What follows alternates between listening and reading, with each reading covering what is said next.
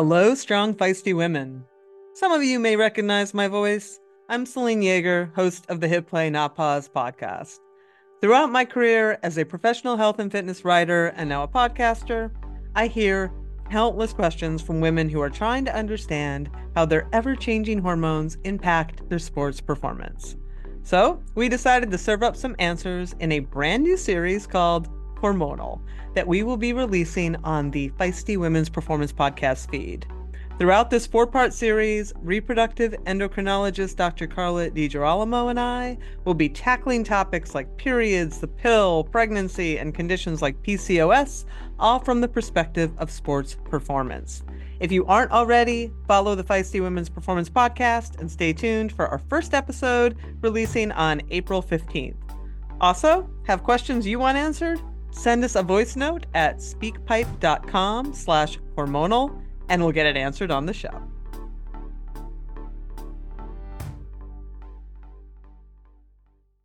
You are listening to the Girls Gone Gravel podcast, a show for women who are chasing their everyday and epic adventures. This podcast is hosted by Christy Moan and me, Katherine Taylor, and powered by Feisty Media.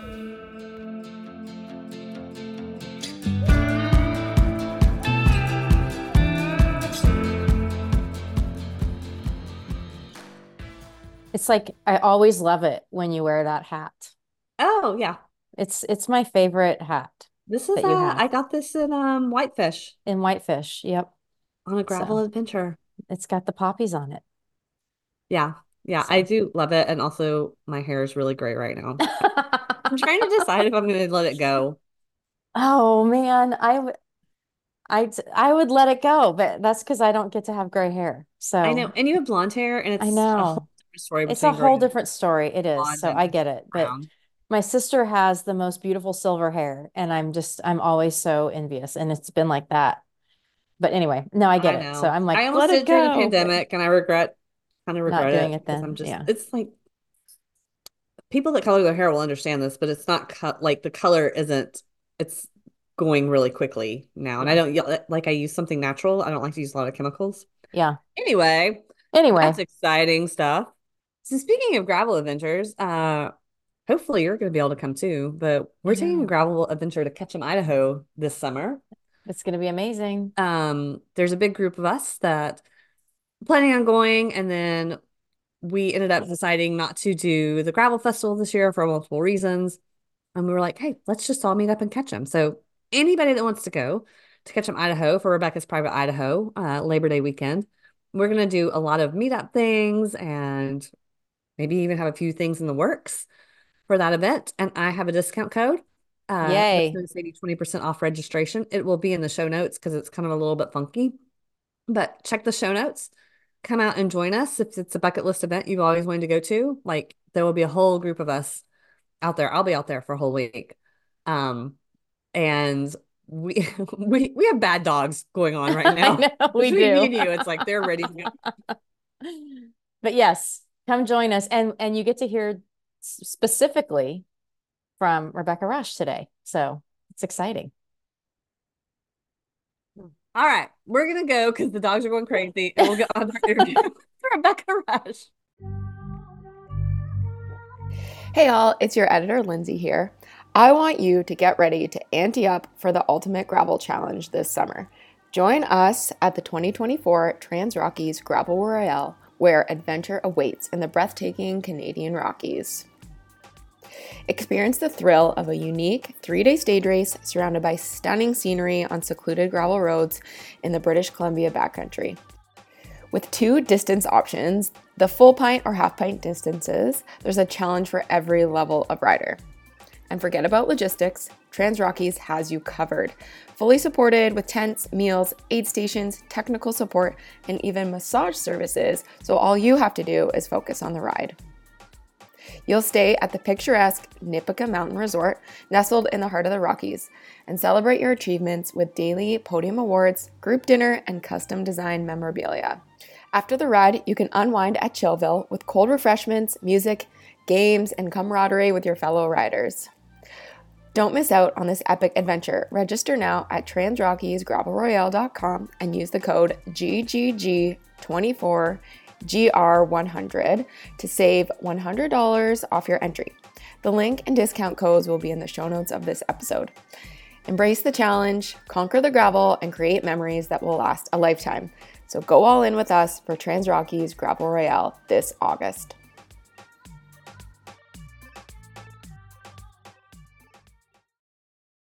Are you starting? You're starting. All right. We are really excited about today's guest. Super excited. I would say it's somebody that's been an inspiration to me in gravel cycling from the very beginning. Oh, I would say this is somebody that changed the trajectory of my life. So yeah, pretty exciting. Oh. Well, we have Rebecca Rusch joining us. Rebecca, thanks for being here. Oh, I've been waiting for this for a while. I'm really excited. Thank you. It's pretty special. Yeah. Okay. You have a long history in sports, all kinds of sports, and quite adventurous things.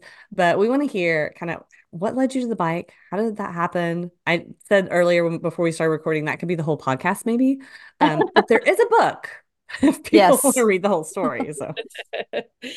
Yeah, so I got into cycling, and most people don't know this who maybe come into my world sort of in the last 10 or 15 years. I started cycling at age 38, really, professionally.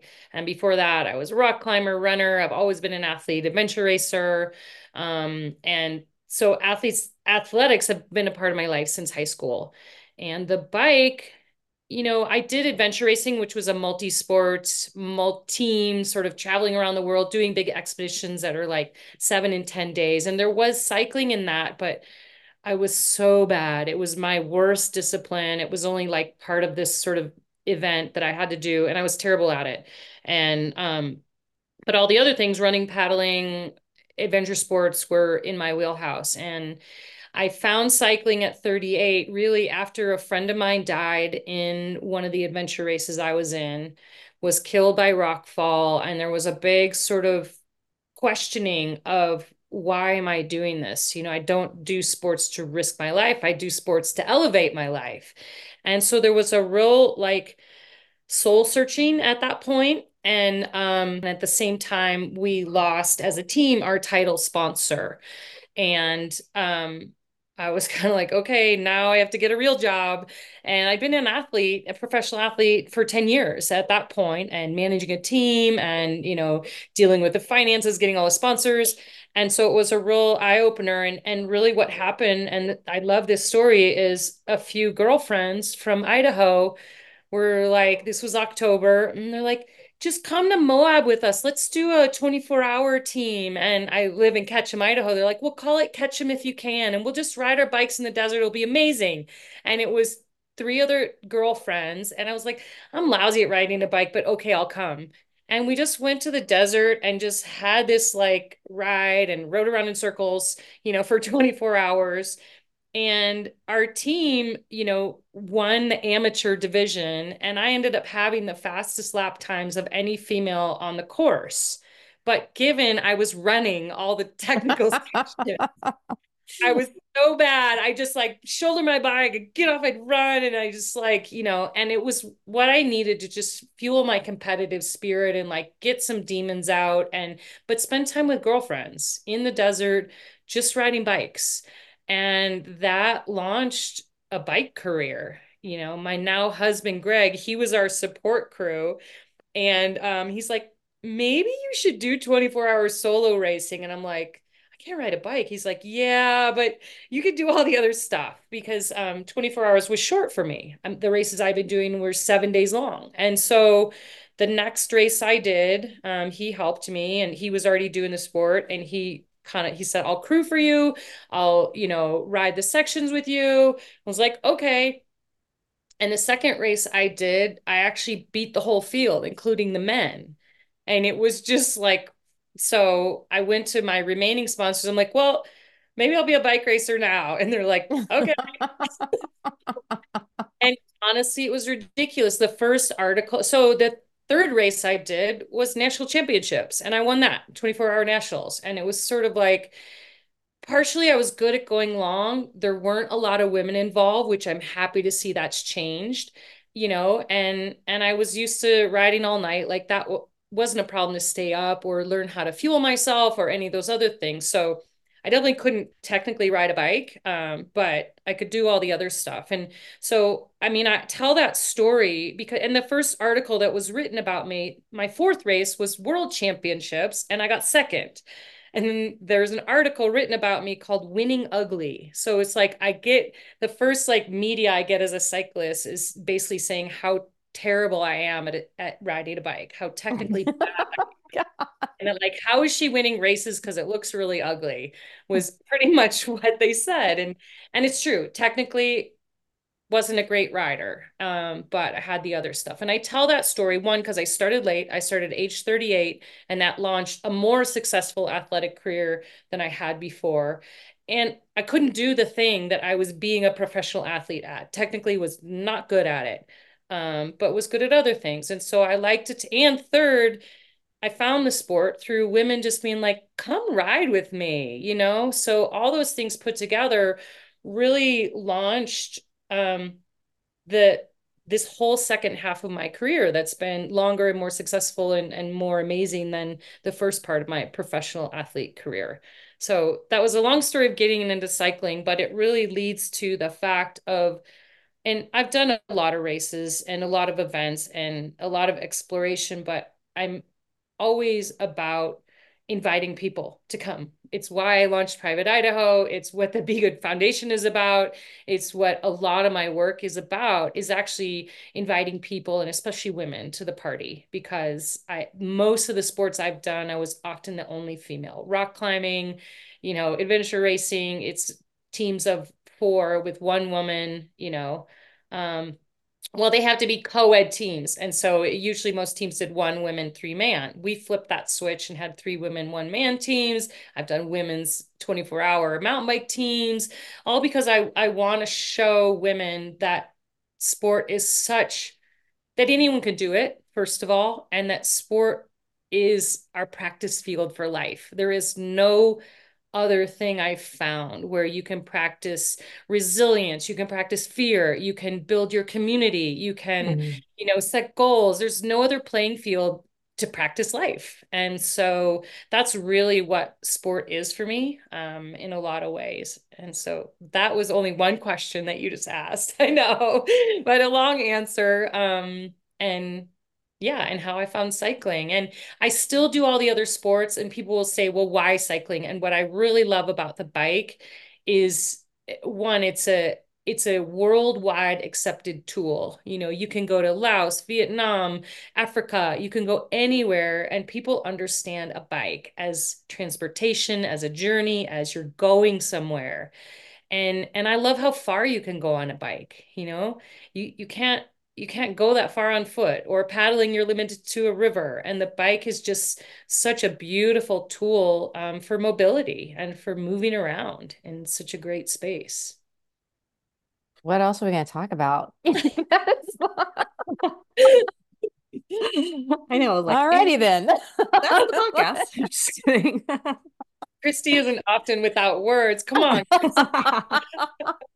Well, we have a really cool shared history that, you know, would be great to touch on. And I'm honored that I've been an inspiration for both of you. And Christy said that I changed her life. Well, um, Unbound changed my life, and you changed my life as well. And I was a mountain bike racer, 24-hour mountain bike racer. And 2012 I was actually forced to go to this gravel thing in the middle of nowhere in Kansas, forced by a sponsor to go do this race, Unbound. And the distance wasn't at all scary to me. I'm like, okay, 12 hours, no big deal.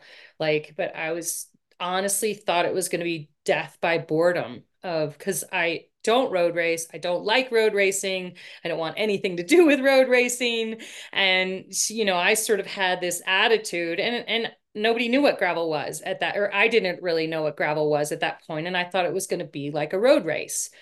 And so I had to go because I was forced to go. And it was 2012. And It was amazing. I was basically taken care of and shepherded in by Dan Hughes, who's fellow gravel cycling Hall of Famer, which Christy is as well. But Dan kind of took care of me and was like, here's how this goes, here's how it works. And I ended up winning the race. I was third overall, just a couple minutes behind the top two men, and was just like, one, whoa, gravel cycling's really fun. It was really a combination for me. It was a lot more mountain biking than I thought it was going to be, in just the texture of the road, and I loved the long distance of it. But and I was also one of the only people. I was one of the first people to come to gravel racing with a truly like professional attitude. I had a coach. I was a professional athlete. I had like, crew that Dan helped me set up, and it was like I treated it like a race. I wasn't there to see if I could complete the 200 miles. I wanted to win the whole thing overall, and I nearly did it. So I was one of the first people to treat gravel as a professional sport. And so I won a bunch of races early on because of that. And again, there weren't a lot of women, there wasn't a lot of awareness. But it changed my life because it opened a whole new part of riding for me. I mean, I live in Idaho and I've lived here for decades, and all of a sudden there was this whole new terrain opened up to me in my hometown where I was like, oh, I could connect this trail and that trail and that trail. And I ended up launching Rebecca's Private Idaho. One, I changed my cycling and had more places to ride in the off season and in the shoulder season when it's muddy. So I got to ride more and explore more in my hometown. And so I launched the event based on what I learned at Unbound and was like, wow, people would really like to see this terrain out here because I'm pretty stoked on this terrain. I'd never ridden in these places. So I came home and was just like, this is cool. I always thought I'd host a mountain bike event, but I'm going to do a gravel event. And I called some friends, and Christy was one of them. I'm like, do you think people would come? Should I do this? And everyone's like, yeah, do it, do it, do it. That was 12 years ago. And we launched Rebecca's Private Idaho really because of the inspiration I found, going up to Kansas and riding Unbound and seeing the possibilities. And the reason I didn't do a mountain bike event and I wanted to do a gravel event because it was so clear to me that I could invite more people. Yeah. Mountain bike single track trail, one, you impact the community a lot and you can only fit so many people. And I was like, and it's intimidating. Not everyone knows how to ride a mountain bike, has a mountain bike. I'm like, people could ride anything they want on these roads and everyone can come. So that was the motivation of launching Rebecca's Private Idaho and making it, yes, I invite elite athletes, but really just wanted everyone to be able to be on the same, playing field. And that was 12 years ago. That's Yeah. So crazy. Christy, you played a big role in that, and you came to the first one and really helped me and helped launch it and provided the support and came into the Be Good Foundation, which, as a founding board member. So I can look back not just at the athletic career, but my entrepreneurial career and be like, oh yeah, there were women along the way, Yeah. and supportive men, but women along the way are like, yeah, you can do this. I'll help you. And you were one of those people, Christy. It's Well, been I appreciate that. I mean, that like the invitation for folks that don't know, when I was one of the initial MTB Lao participants, I think my nickname on that was Crash Test Christy. I crashed so many times, but that invitation, I think it just kind of speaks to exactly what you're talking about, where I was not a mountain biker, and I didn't even have a mountain bike. And, when Rebecca Rusch invites you to something like that, my first inclination was, I can't do this. That's crazy. There's no way I can go ride trail over in Lao. But I had some other stuff happening in my personal life and was just like, I'm going to do it. I unfortunately broke my wrist on the second day, not the first day, but the second day. And it was really, really hard, for me personally, but also just really gave me an opportunity that I seized because, you presented that opportunity in front of me, and it made me decide to do more with gravel cycling and getting women on bikes, for sure. And, that we launched 200 women, 200 miles while we were over there. And I came back to that, getting ready to go into what all of the guys on the team thought was going to take 3 years to see it take 3 hours. And it's just like, when you get women that encourage you and push you and lift you up and give you opportunities, and you take those opportunities, we're a pretty powerful group. And it's exciting to watch what those changes have led to, in gravel cycling in particular, and the women's field has become something to be proud of. And it's just all those little nudges of us just kind of, it's not taking no for an answer. It's blazing our own trail. Like, no, we can do that. No, we can do that. You're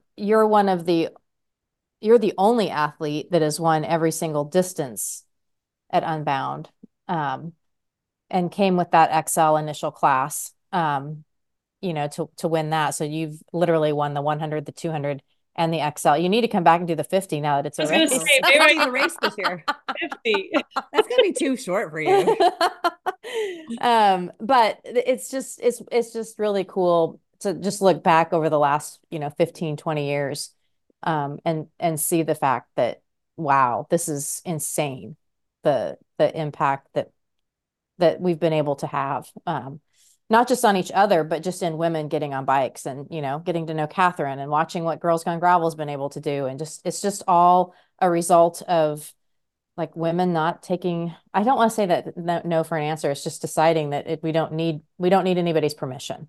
We've got each other to get it done. So I think we don't need anybody's permission, but I'll tell you, it's pretty exhausting to try to trail alone. It's really exhausting. And I've done that for a lot of my career.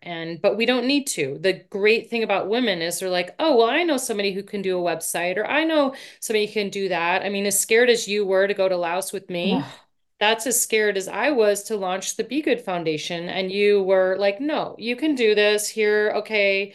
And we'll build this business plan. And, so I think women, we don't take no for an answer, but often it feels like, well, but I don't have the answer and I don't know where to find it. Yeah. And women are so great about opening. We're community beings. We're sort of communal beings. And I think a lesson that's been good for me to learn as I mature in my athletic career, this has happened, and in my entrepreneurial career, is that we're not competing against each other. No, we are not. And I've competed against people at other parts of my career and early on in my sports career. And then I started to realize, you know what? If I'm prepared and I'm ready and someone else is actually better than me, like, that's okay. Like, they can lift me up and I can still be proud of my performance and how I'm doing, and that there is room for all of us there. And so that's been a really great sort of maturing. And people know me. Don't get me wrong. I'm competitive, 100%, but competitive with myself and how well I can do versus being better than somebody else. The measure isn't somebody else. And, that's for women who go to events all the time, like, well, I don't want to be last. I don't, oh, I don't race. I don't even want to be timed. Don't even time me. And at RPI, I'm like, well, we have to time you because it's the only way we actually know if you come back because it's so remote. There's no cell coverage. Like, the timer is your safety mechanism. But often, race is a 4-letter word for people. And really, you're not competing against anyone but yourself. And I always tell people, when you get in a group of people, there's an energy that lifts you up that you don't have on your own. Mm-hmm. You experience it in a group ride, you experience it at the start of a race where there's an energy, and it's an energy that's lifting you instead of an energy that's trying to, like, squelch you down. And I really love that about gravel. Yeah, one person crosses the finish line first, but everyone can win. It's what is your definition of winning, of completing, competing? You want to try to be first. That's great. Those are all super valid, but not everyone's trying to, like, push you in the gutter and, like, squelch you and, like, get you out of the way. Most people are actually pretty stoked to see large crowds and especially large groups of women. And I think it's so important when people sign up for events that they come in with that attitude of excitement versus fear or, overly competitive. And I'll stop talking in a second, but our emotion of fear, in neuroscience, the neurochemistry that goes on in your brain between anxiety and excitement, it's the same. It's the same neurochemicals, it's the same process happening in your body. The only difference is how you frame it.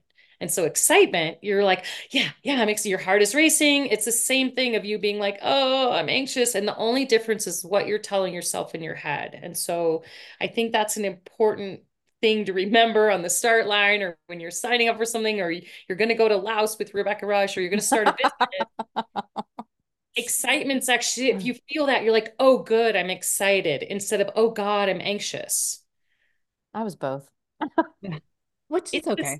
It's the me both. framing.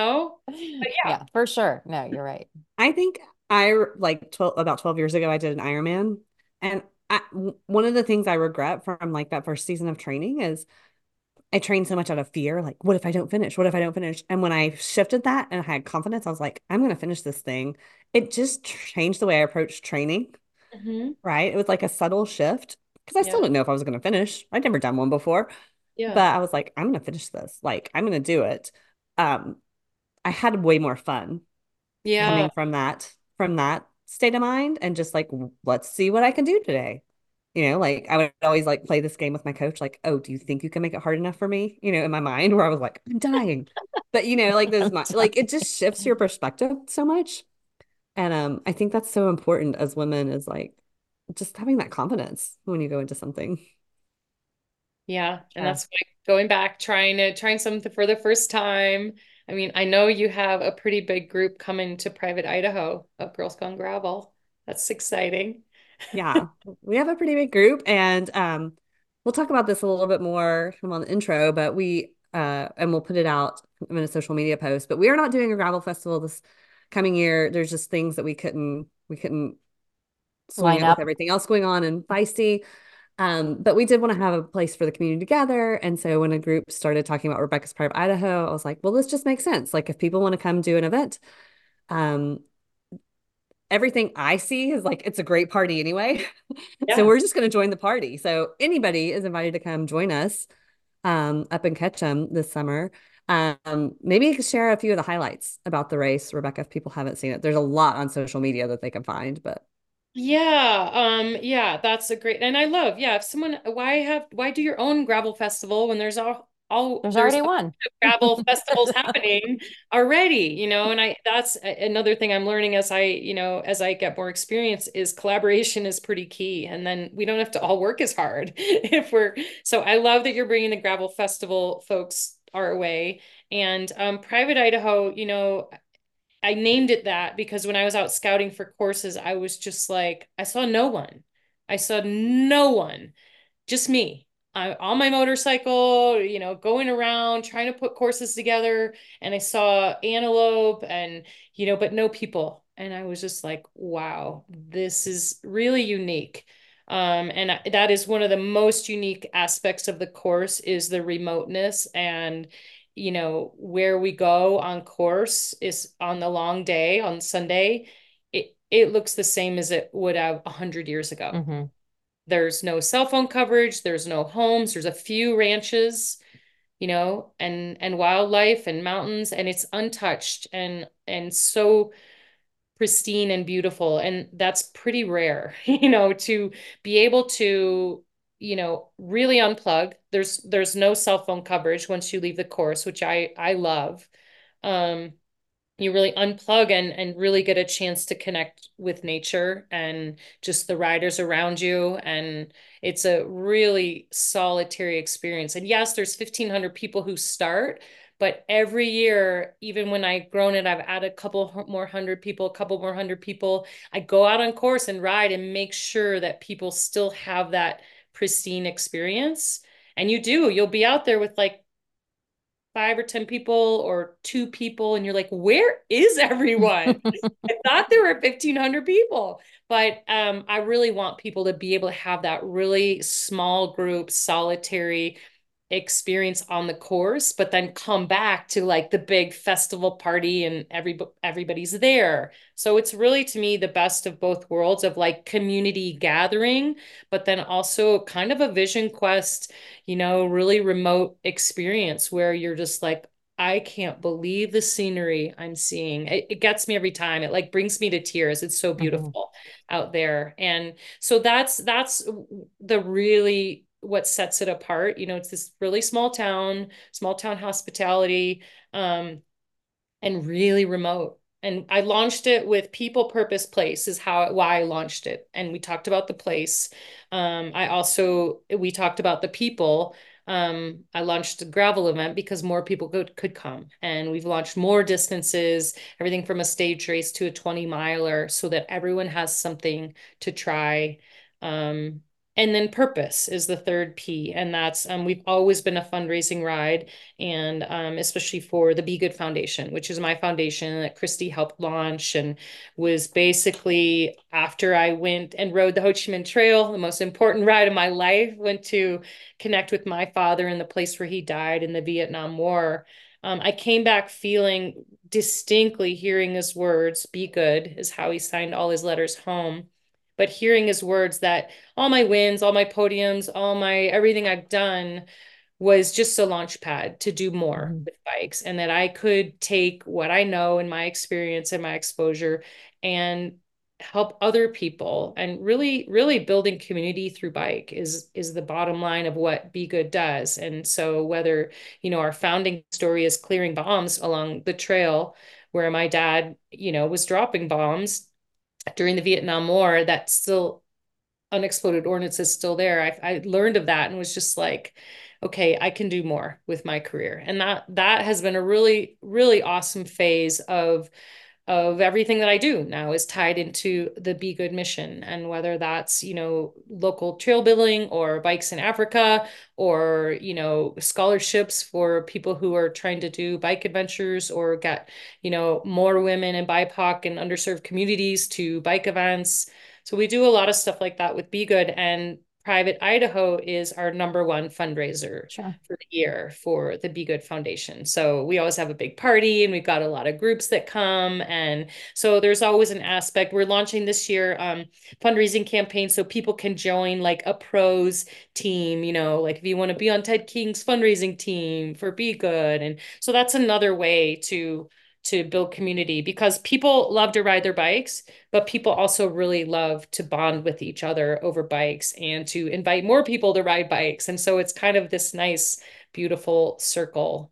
I love that. Maybe we need a female pro that we can do a Girls Gone Gravel team. We do. And actually, we're in search. I'll put that out there. We're in search of people who want to lead fundraising teams, who want to be sort of the team captain. We set up all the fundraising. You don't really have to do anything except ride your bike and tell your friends about it. So yeah, I'll put the call out right now. I see Christy's wheels spinning. And and they don't have to be pros. They can be whoever. But somebody who wants to lead a fundraising team, we're setting those up right now, so they can just reach out to me directly or through Girls Gone Gravel.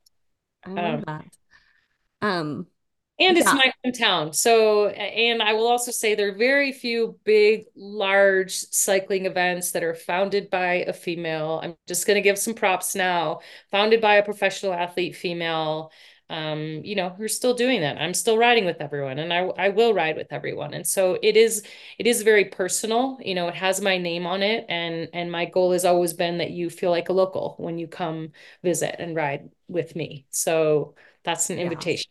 It's definitely making this your vacation kind of trip. I love it. It's a long way to go. And I will say to people, we're remote, and so it's hard to get here, which is a blessing and a curse. But so if you're going to come, don't try to cram it into like 2 days, take the time, spend a little time. Because everything I hear for people who've come for the first time, like, oh, I wish I'd stayed longer. Or, yeah. oh, I wish I'd come. 100%. Ketchum, that area is not a place to see on just a weekend. You don't want to rush through. Yeah. No. Yeah. You don't. I'll be there a week if anybody wants to come hang out. There's too much cool stuff to do. I Well, mean, that's like, why I launched the stage race, quite honestly, is because yeah, people are like, where else can we ride? What else can we do? And so yeah, make it a week if you can. It's definitely worth there's a lot to explore. And you yeah. might get to do like a flash mob ride with me or something. I love it. We're all in. Um, I did also want to ask you, so I know you have been chatting a little bit with Feisty with our team Mm. about a project because you had kind of a life-changing event. Was it a year ago, 2 years ago now, where you had, 2 years and 2 months ago. not that you're counting, um, but on the Arizona Trail, I believe you fell, hit your head, and had a concussion. And that's been pretty, from what I understand, from my sources, Celine Yeager, pretty life-changing. So I'd love for you to talk a little bit about that because I think we're starting to learn so much about women and Yeah. concussions and how little we knew Yeah. about concussions overall, but especially about women. Yeah, and Celine's the co-author of my book. We've been friends and teammates and ride partners a long time, so she's amazing. And the opportunity to potentially work with her again is super exciting and hopefully with Feisty. So yeah, November 11th, 2 years ago, that would have been what, 2021. I was riding a bike packing route by myself on a really easy section of trail in Arizona. And I just clipped a handlebar on a rock. Like I was singing, I was having a great day. It was like sunny afternoon. I was like, oh, this is so awesome. I was probably going, I don't know, 50, pretty fast, 15 miles an hour along this like cool trail. And I just clipped a handlebar. And that sent me flying.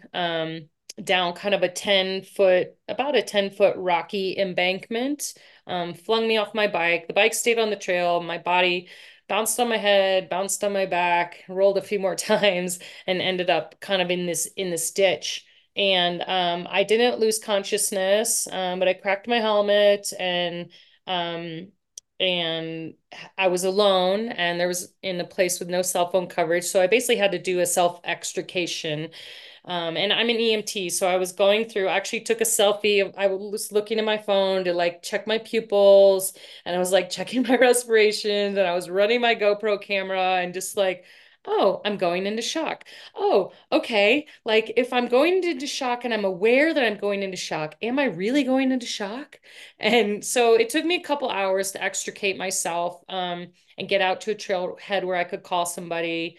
And I did film the whole time and talk to my camera because I was basically like trying to save my life. I didn't know if I knew I had broken or ribs, and I'm like, well, that could be punctured lung. And I hit my head. That could be brain swelling, and my pupils are really super dilated. And so it was pretty scary. Um, but by all sort of definitions of it, it was a mild concussion. I didn't lose consciousness. I didn't have a brain bleed or anything else like that. But I spent the last 2 years with really some long-term post-concussive symptoms that I wasn't really getting help for. Even from, high performance sponsors were like, oh, well, we're working on a concussion protocol. And so even the access that I have to some pretty high level professionals, um, nobody was really giving me any good help or care, saying, oh, just wait, oh, just stay off screens a little bit, and I was doing those things, but really untargeted care. Um, and I was one of those people. Not everyone has long-term symptoms. I was one of those people who did and spent really the last 2 years really suffering and in a really dark place. And, you know, it was pretty bad. But I'm happy to say I'm sort of getting out of the weeds, and I've learned a lot, as we do through trauma or any hard experience, or when you fall off your bike, you learn what you did wrong and you get up and you do it again. And I've learned a lot about what's wrong with one, how prevalent concussions are and people hitting their head, traumatic brain injury, and you don't have to lose consciousness to have a brain injury.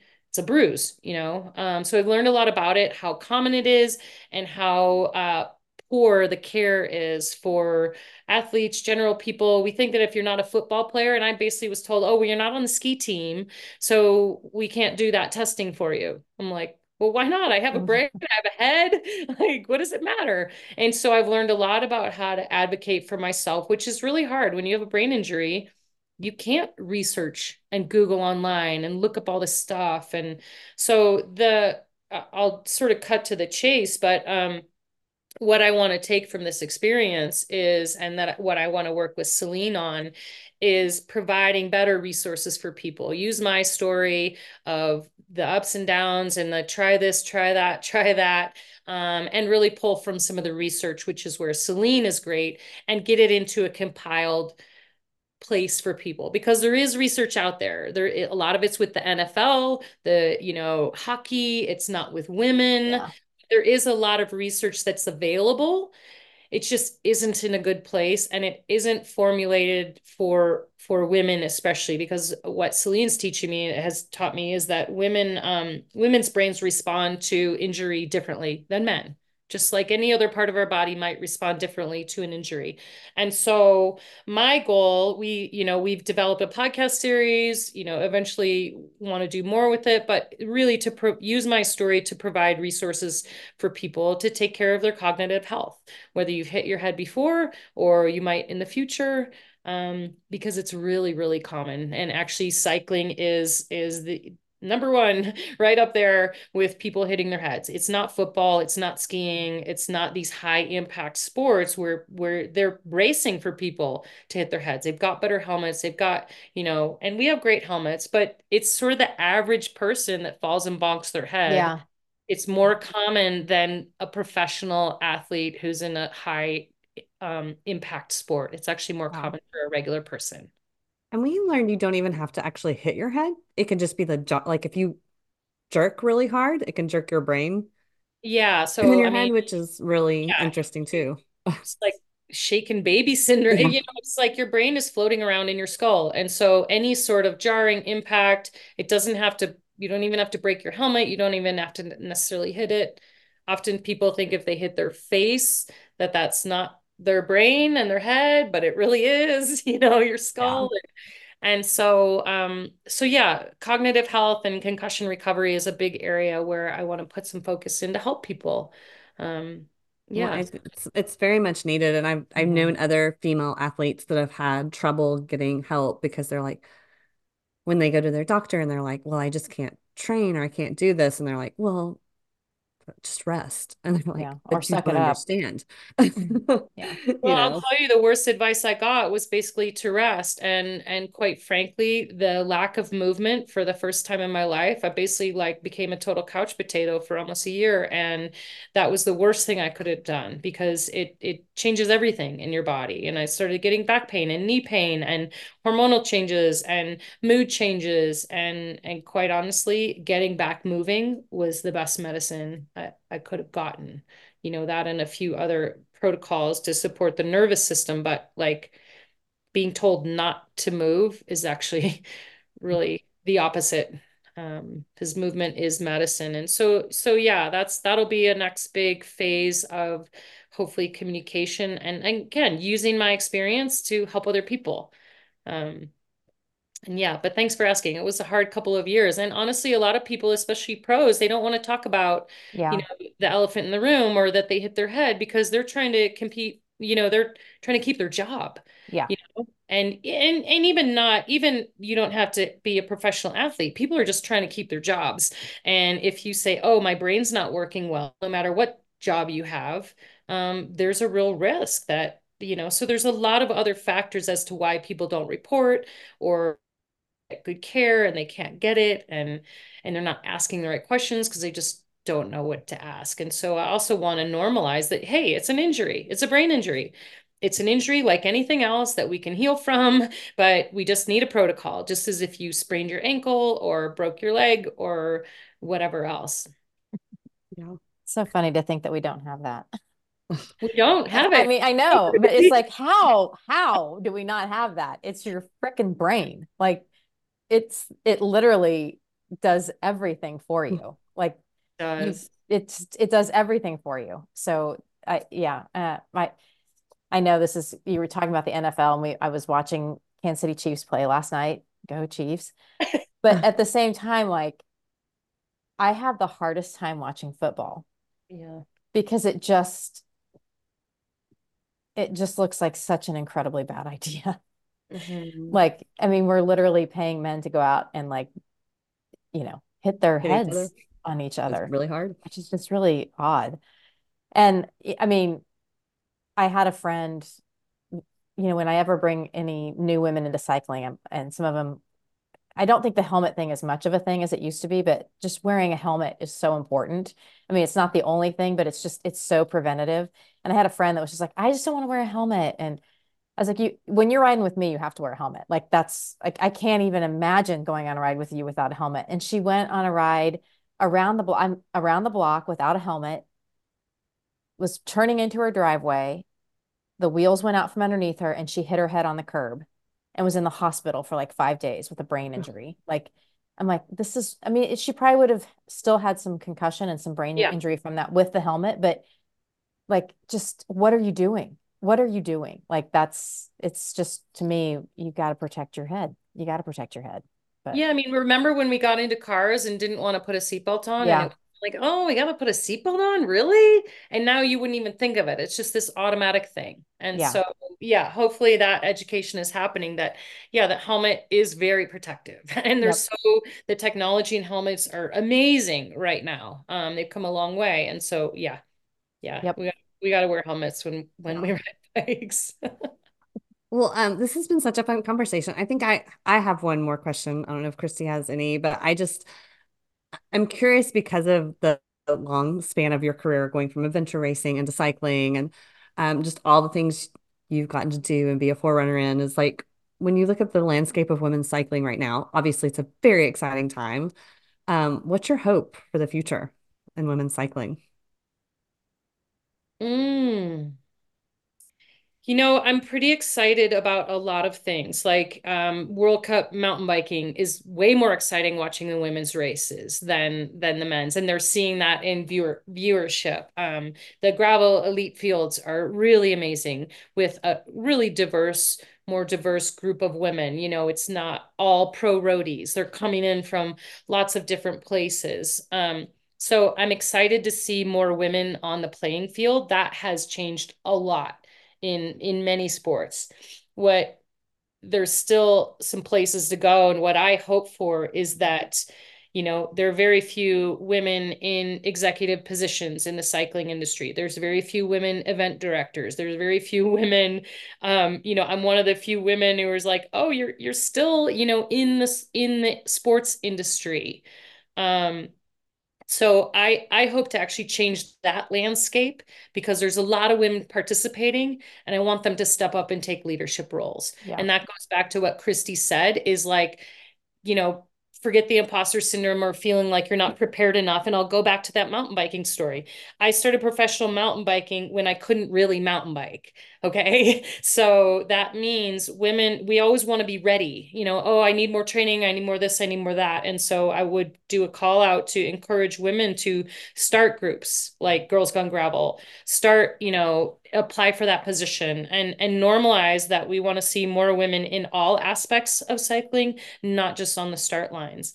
And I'd love for us to stop saying, and I appreciate you, Christy, I think you said this, that you didn't say I'm the only female to have won every, distance of Unbound. You said I'm the only athlete to have won all disciplines of Unbound. And I really want to take that sort of descriptor away. Like, oh, you're good for a female athlete, or she's a great female athlete. She's a great female entrepreneur. She's a great female. I mean, it's great to note that we are female because we are, Mm-hmm. but I'm just a great athlete. I'm just a great business owner. I run a foundation, regardless of gender. So I would love a time when that descriptor doesn't really need to be there. Yeah. Amen. I can't really follow up that question. So good job, Catherine. I'll follow up with a question and an invitation. I know Catherine's coming to Private Idaho, and Christy, I'd love to ride with you again. So hopefully that's in the Yeah. future. And we just need to get Celine there. The Yeah. party. Oh my Yes. God. That'd The be really party's all fun. there. She's thinking about it. She's considering it. She's considering, and we will all be at Sea Otter, and Selena and I are talking about with Feisty actually doing a whole panel on traumatic brain injury at Sea Otter. So I love it. We know a few other female cyclists that have had some. Yeah, we know a few. Cool. Well, I will put in the show notes, we have a discount code. Rebecca's team has been very generous. They're giving anybody that wants to come out 20% off. And we may even get like a private course preview webinar with Rebecca as we lead into things. And then we'll be having a big party out in Ketchum for about a week. Can I chef it up for something? Huh? Can I chef it up for something? Can you do what? Chef it up. Cook. Oh, chef. Yeah. I mean, if you want to cook for me, I'll let you do that anytime.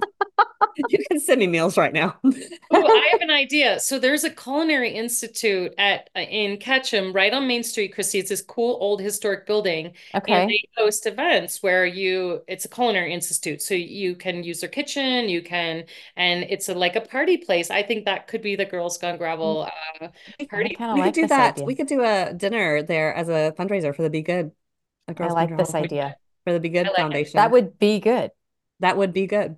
Be really good. So we're gonna have a great time out there. So I hope that people will join us, and if not, check it out, make it a bucket list event, check out the Be Good Foundation, and be on the lookout for more information coming about concussions soon. Yes, and riding bikes, getting more people on bikes. Yes. Well, thank you so much for being with us today, Rebecca. That was a blast. We'll meet next time on Two Wheels. Yes. Perfect. You have been listening to the Girls Gone Gravel podcast. This podcast is edited and produced by the team at Live Feisty Media. If you've enjoyed the show, please leave us a rating. It really helps other women find the podcast. And be sure to follow us at Girls Gone Gravel on Instagram or Facebook.